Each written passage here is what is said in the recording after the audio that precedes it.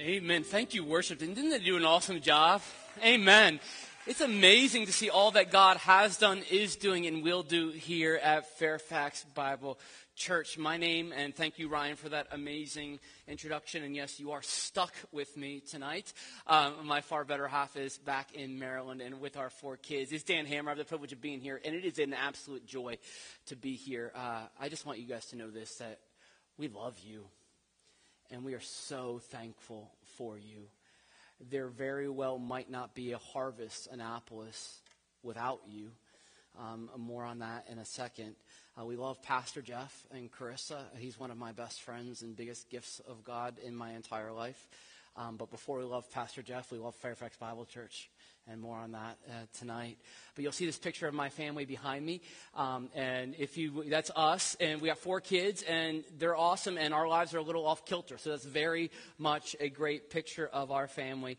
More than 7 years ago, God led our family to step out from the church that I was an associate missions pastor at, to plant a gospel preaching, God glorifying, Christ exalting church in this part of Maryland that is at the hub of Baltimore, Annapolis, D.C. We're about 25 minutes from all of it, because I believe very much in my core of who we are, that this is a launching pad of the gospel. This place, the DMV, is a very special place. People come, people go, but it is an opportunity that we have to send out missionaries that the government finances. Isn't that awesome? Known as military, right? Our church is 40 to 50% military. We say a lot of hellos. We say a lot of goodbyes. Every single time we send them out as missionaries, and we're super thankful for that. But when God called us to plant a church, I had some experience planting another church, but we were looking for a specific network that really aligned with our hearts and minds today. And basically, we looked, I'm going to bump that if I don't move it. We looked for a place that would align with the glory of God and the Great Commission. We found a network that God really drew our heart to, but we're not sure. Say, hey, is this really what it was for us to plant a church with this network? And so we want to check this out.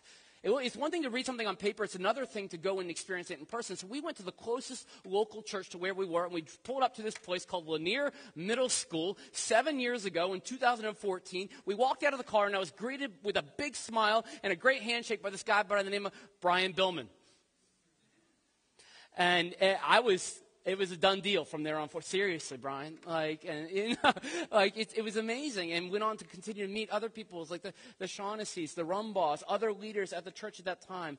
And it was not a big-name preacher that drew us to this specific church planting network, but it was, at that time, Harvest Fairfax, now Fairfax Bible Church, that brought us into that network. We said we want to be a part of this community, this family. Family is a big deal to me. Community. I come from a background of coaching athletics, the locker room, bring people together to work together for a mission far greater than us from a broad perspective and different backgrounds, bringing out talents and gifts, coming together, blood, sweat, tears, to accomplish something in the pursuit of which that none of us individually could ever do on our own. And that's not just athletics, but that's what we see in the Gospels. That's what we see in the book of Acts. That's how we are called to do church.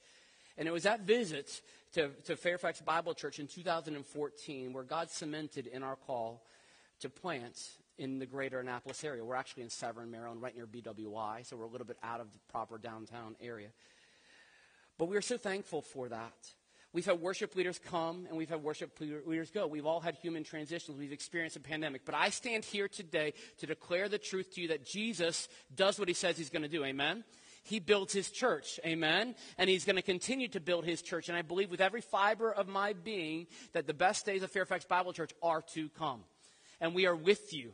And we stand together in anything and everything that we can do. You are family. I really feel that we are essentially one church in 2 different locations.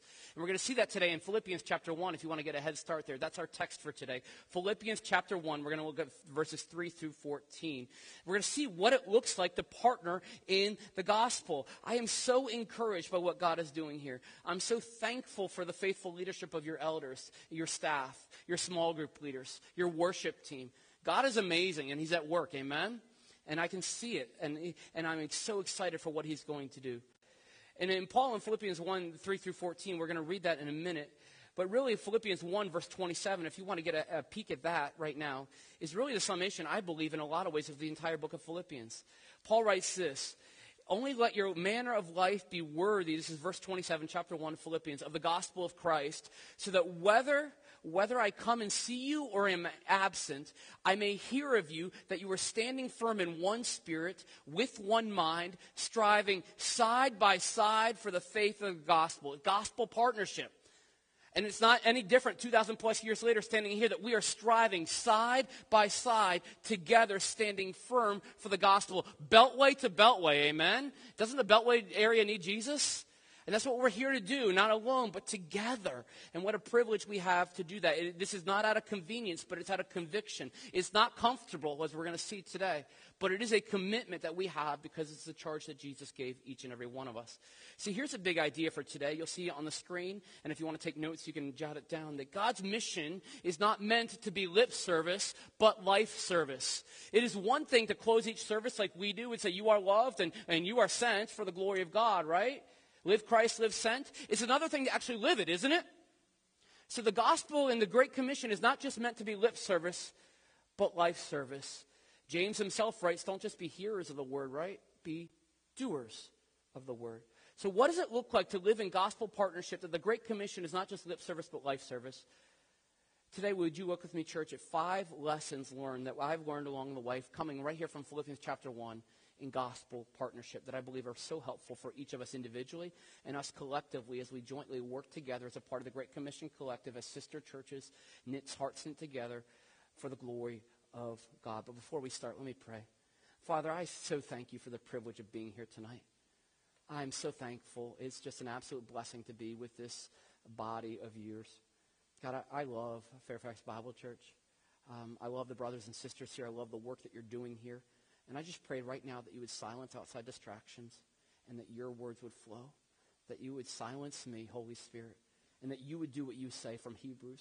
God, that your word would be alive and it would be active, that it would convict, it would compel, that it would cut us to our core, God, that it would encourage us and exhort us. God, and it would lead us into a deeper relationship with you and a deeper conviction to live on mission for you, Jesus Christ.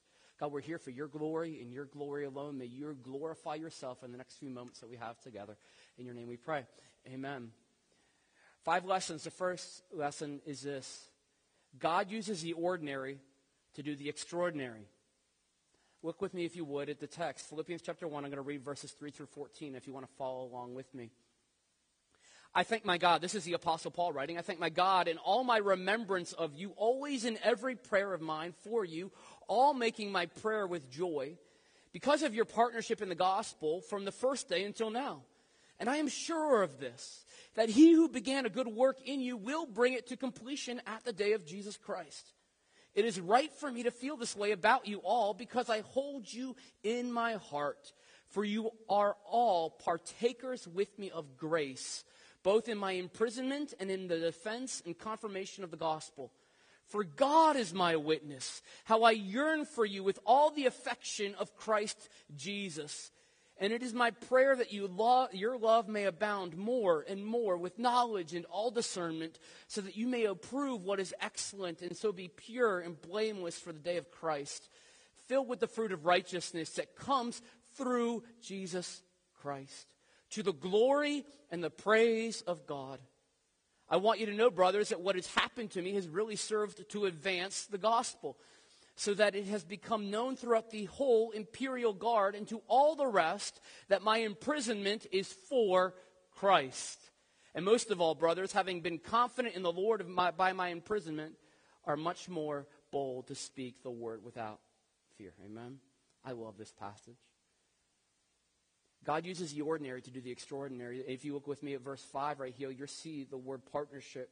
The word in the Greek for partnership is the word koinonia. It means fellowship. It means deep, intimate connection, so much so that it is in reference to, even as husbands and wives, that type of deep, intimate connection that they might experience together. And you see Paul verbalize it in 6 and 7, how I hold you in my heart, how I yearn with you, how I grow in love. Guys, we are not meant as believers, as brothers and sisters, to have surface level, Facebook level relationships. We are called to knit our hearts together through thick and through thin on the mission for the glory of God.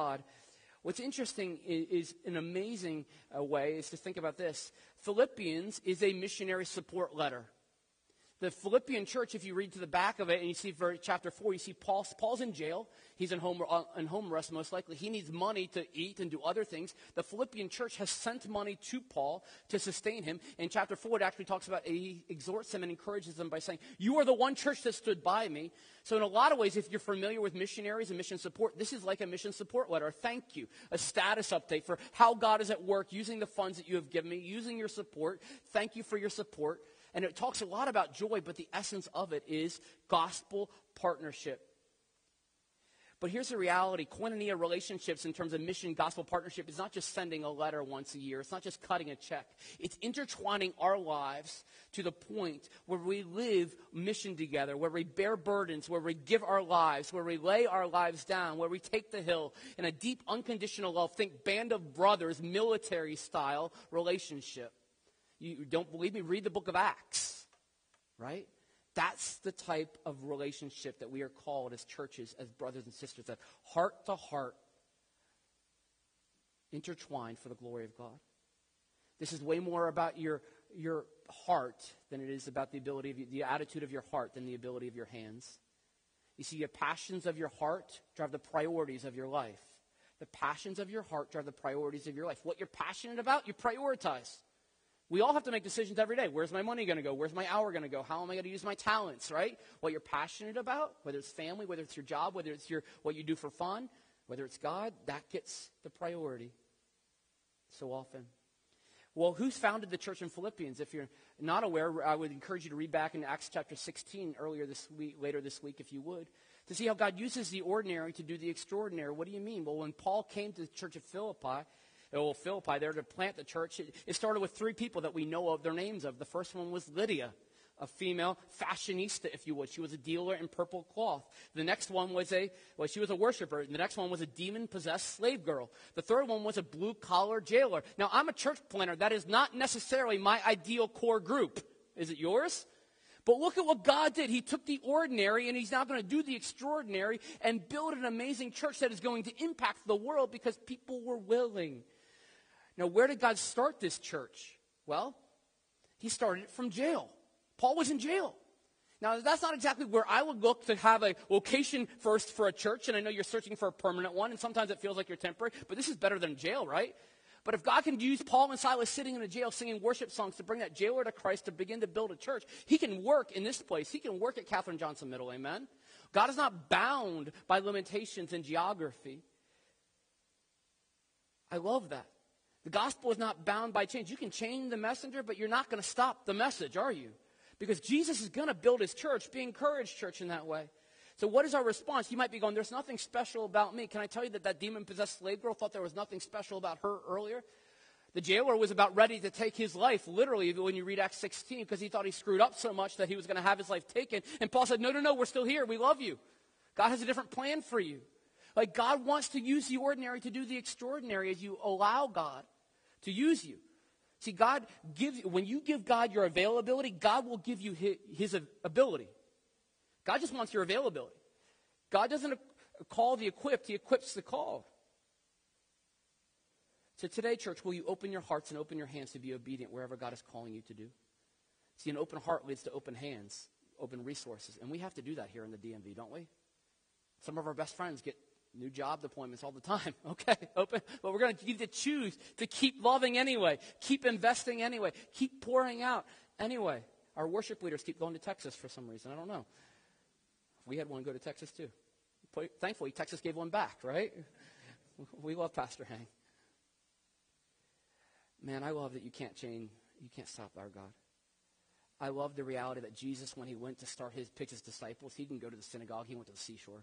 He went to by the Sea of Galilee, and he picked up 12 ordinary men that you and I probably wouldn't pick to start a church, let alone build a movement.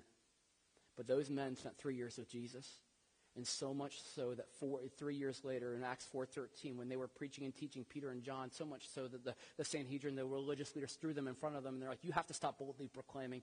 And they're like, we can't. And they preached the gospel. And in Acts 4:13, I love this.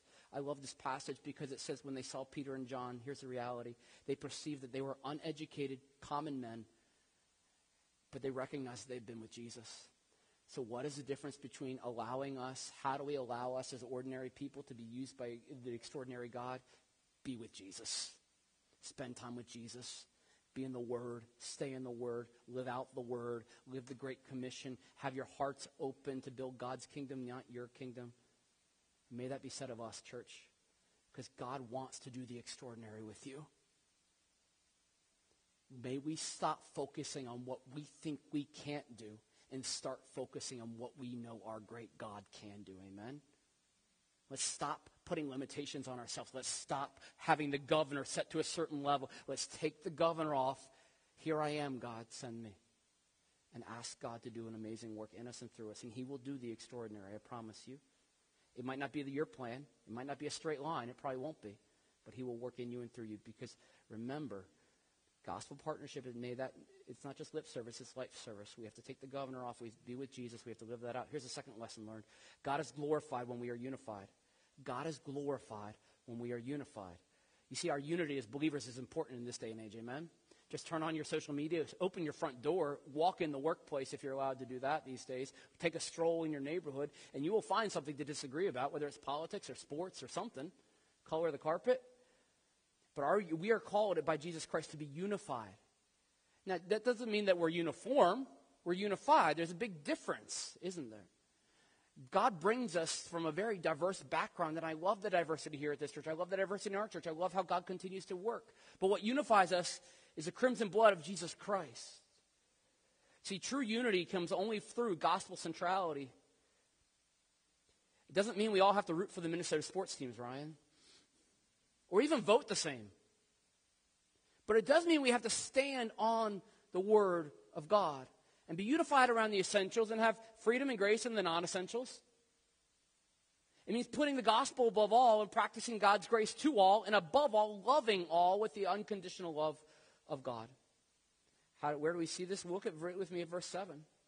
We do this as we remember who we are in Jesus.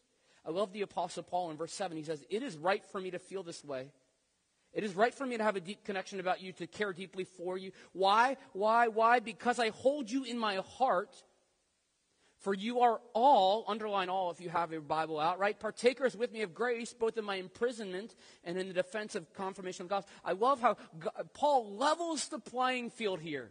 We are all partakers. What he's saying is, I need God's grace just as much as you. Yeah, I'm not some superhero Christian that has outgrown my need for God's grace. He goes, I need it too. Friends, we never outgrow our need for God's grace, do we? And we can also never outrun the ability of God's grace to save us from wherever we are. So we can't outgrow God's grace and we can't outrun God's grace. Praise God for his grace, amen? But maybe first, before we preach the gospel to anybody else, preach the gospel to ourselves each and every morning. Remind ourselves of our need for God's grace and the sufficiency of his grace. Paul's doing that right here. He's saying we all need. Now, do you think everybody in the entire area of Philippi would have voted for the same candidate? No. Would they have preferred the same sports team? No. Would they have liked certain things? No. Would every single one of the 12 disciples have been the same? No. How do I know that? Because they had blue-collar fishermen. They had a religious zealot who was an activist. They had a guy that worked for the opposition, Matthew, who was a tax collector, who was a sellout to the Romans, right? Can you imagine that group of people coming together? They wouldn't normally do it, but you know what unified them? Jesus. And Jesus unifies us too. We are unified when God is glorified. And you see how the result of all of this, as you follow this text out with me, if you would, down to verse 11. And what happens is we are filled then with the fruit of righteousness that comes through Jesus Christ. To what? The glory and the praise of God. You see, God is glorified when we are unified. How are we unified? We are unified when we care less about being right and we care way more about living out God's righteousness. Do you care more about being right or Christ's righteousness tonight? It's a huge distinction. Because the reality is we're going to get a lot wrong. The gospel says it's quick to say, I'm sorry, I need help. Please forgive me, and I forgive you. Church, that's what I love about our fellowship and our partnership between our churches, now and always. And I believe it's just deepening and growing and will continue to grow as we take this DMV for Jesus Christ. As we plant churches together and live life together. It's out of a deep heart level commitment and a gratitude and a generosity for the gospel. I would get in any foxhole with any of you guys. I would take any hill with any of you guys. I love you dearly and deeply. This is home. This is a second home for us. I want you to see a couple different pictures that will live out this Koinonia gospel partnership in action between our churches. The first one is this. You'll see this picture on the screen right here. You might notice those pallets, some of you who might have been around a little bit. Those hang on the wall of our new church building that God graciously allowed us to purchase in December of 2019, 3 months before the pandemic hit. You're welcome to visit any time, but you guys, God had done a work here and led the church to change their name and change their logo, and Pastor Jeff called and said, we got these pallets, got no use for them. Well, we haven't changed our name yet. We might in the future, who knows, I don't know. So we took them, and he drove them up, and we put them up on our walls. Every single time I see them, I pray for you guys every single day. Everything that happens in that church, you guys have a piece of. Literally, figuratively. Like, I want you to know that. Praise God for that. So thankful for that. And we're on mission together. Look at this next picture. You'll see that we took a mission trip together. And before a small group of team went on their own, I went with a leader from your church to Kuala Lumpur to do a scouting trip several years ago. And you'll see me right here. I had the privilege of preaching there with Nate Newell, who was a pastor there. Pastor Nate was here last week. Pastor Nate's one of my good friends as well. And here we are praying before service. My hand is on the back of the new worship leader who literally just got off the plane like while we were there. His name is John Rhodes. And do you know the reality that our churches partnered together financially to support John leading worship there? John and Pastor Hang used to be in Harvest KO, and those situation forced him to leave. There was another worship leader who came in. It didn't work out. And then God provided John and raised up partnership that our churches worked together to support Pastor Nate and John. Isn't that awesome? And now Pastor Hang is here, Pastor Nate's and KL, and the mission continues. Location and geography don't stop the mission, do they? Praise God for that. Praise God for that beautiful reality and that we continue to partner and work together. You see, more than signs on a building, it's the love in our hearts that deeply connects us. It's the Word of God. It's a commitment and the conviction. And our unity, may it be a powerful testimony to a watching world around us about the glory of God and the victory that we have at God. And God is at work and He's just getting started. Now we have to be careful because gospel drifted is easy, right? We have to stay firm. We have to stay in the Scriptures. It's easy to start to get off into secular culture and you end up in a ditch and you're like, how did I get there? Often it's not a hard right turn. It's just one little compromise at a time, one little compromise at a time, one little compromise at a time, and then you're in the ditch.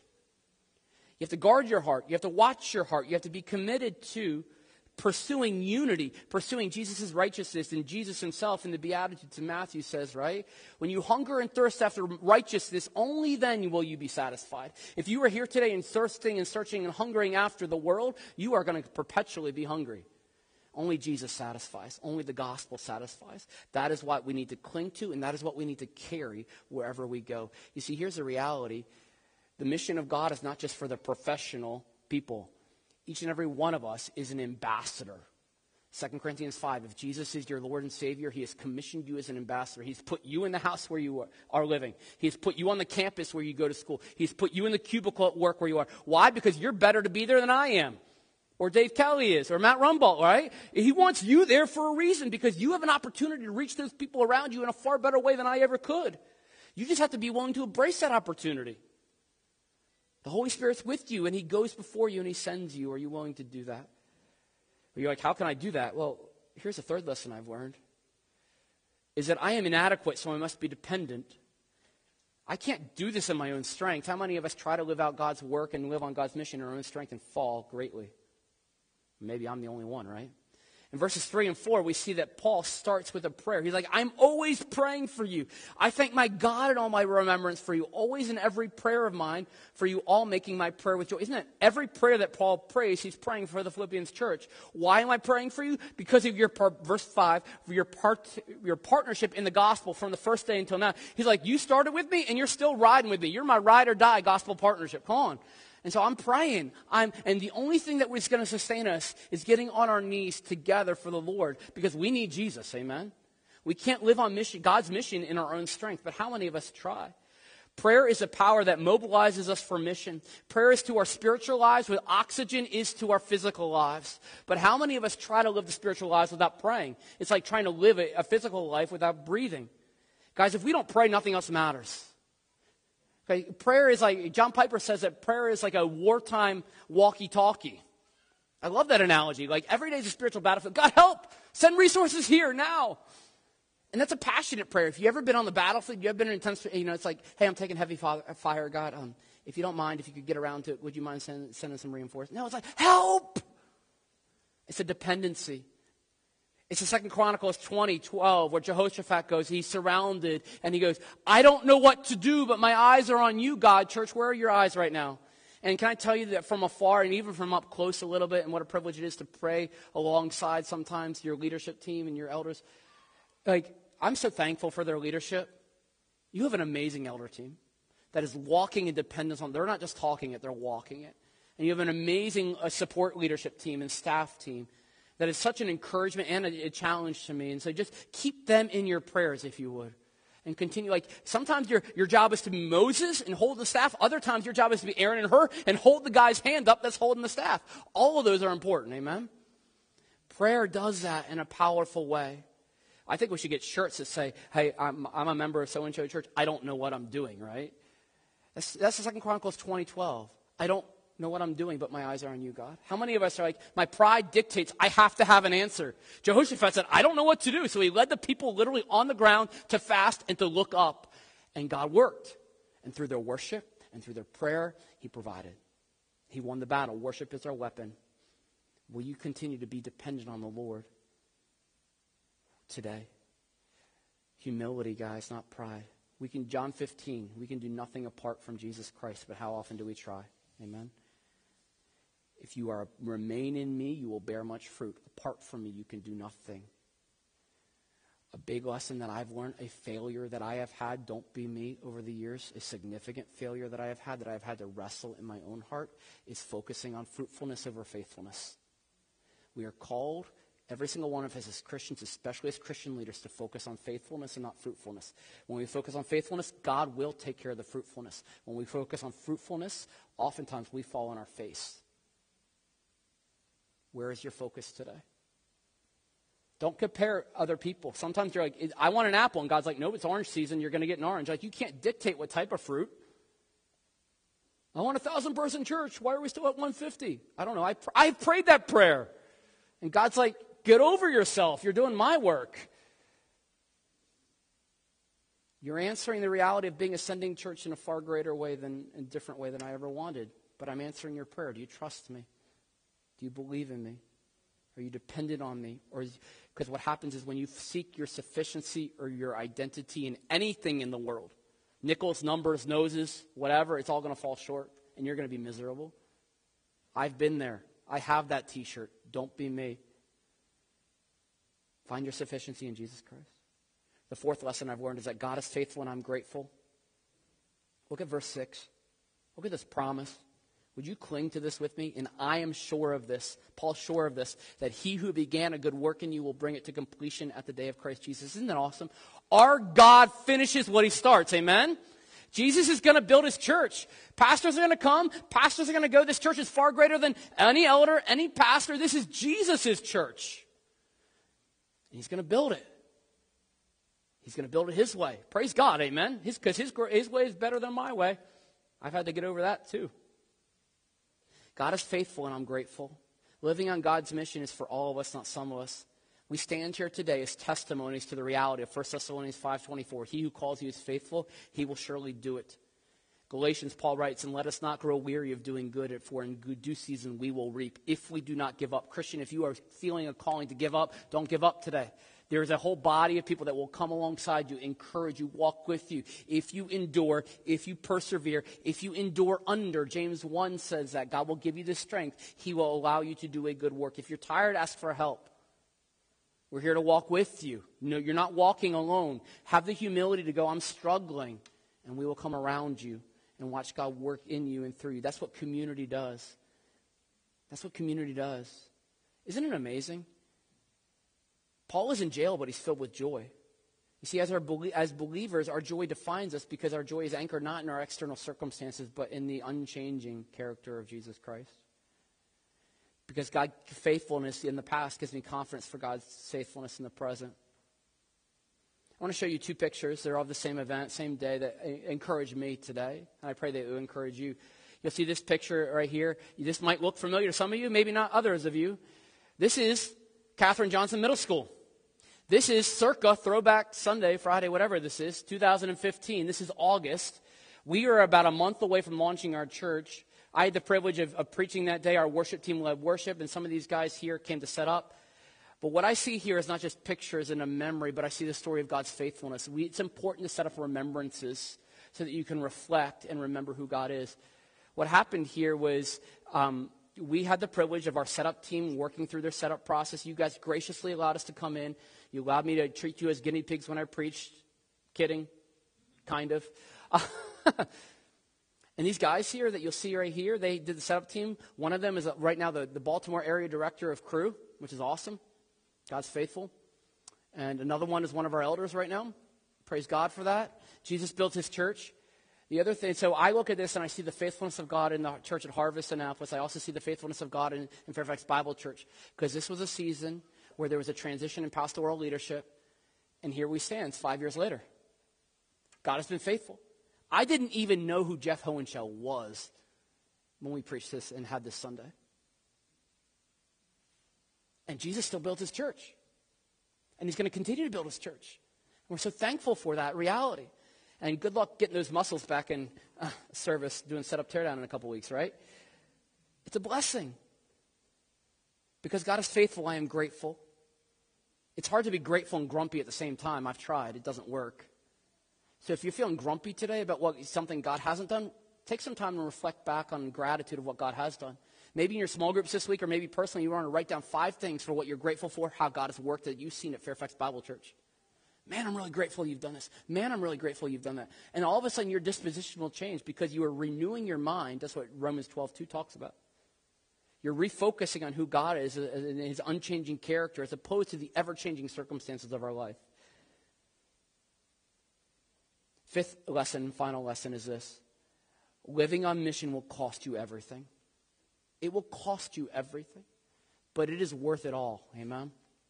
We see that in this text. God's mission is not meant to be lip service, but life service. Paul didn't just talk about it, he lived it. Now remind me again, where is Paul writing from? You can talk about, where is he writing from? Jail. So remember, this church started out of a jail. Now Paul is writing back to it from a jail. And God continues to build his church. Isn't that awesome? It has cost Paul a lot. I doubt any of us in this room have been thrown in jail for starting a church. But so often we look at the cost and it prohibits us from really going in on God's mission. But look at Paul's perspective. He's in jail, and look at me with me at verses 12 and 13. He's like, I want you to know, brothers, what's happened. I don't want you to be discouraged. Your support, look at how God has worked, has happened to me, has really served to advance the gospel. How many of us could write that in jail? Praise God, I'm in jail because I got to share the gospel with my cellmate, right?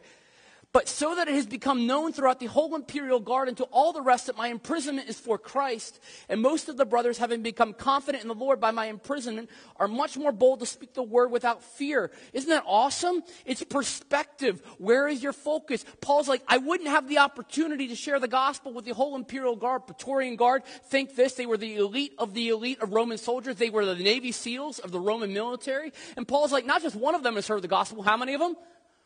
All of them. And it wouldn't have been possible if Paul wasn't in jail. It cost Paul his freedom. It cost Paul everything in a lot of ways.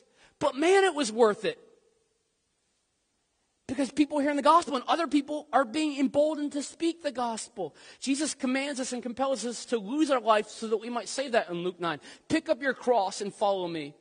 Guys, grief is the price of love. You will grieve a lot living on the mission of God because you don't grieve something you don't care about, right?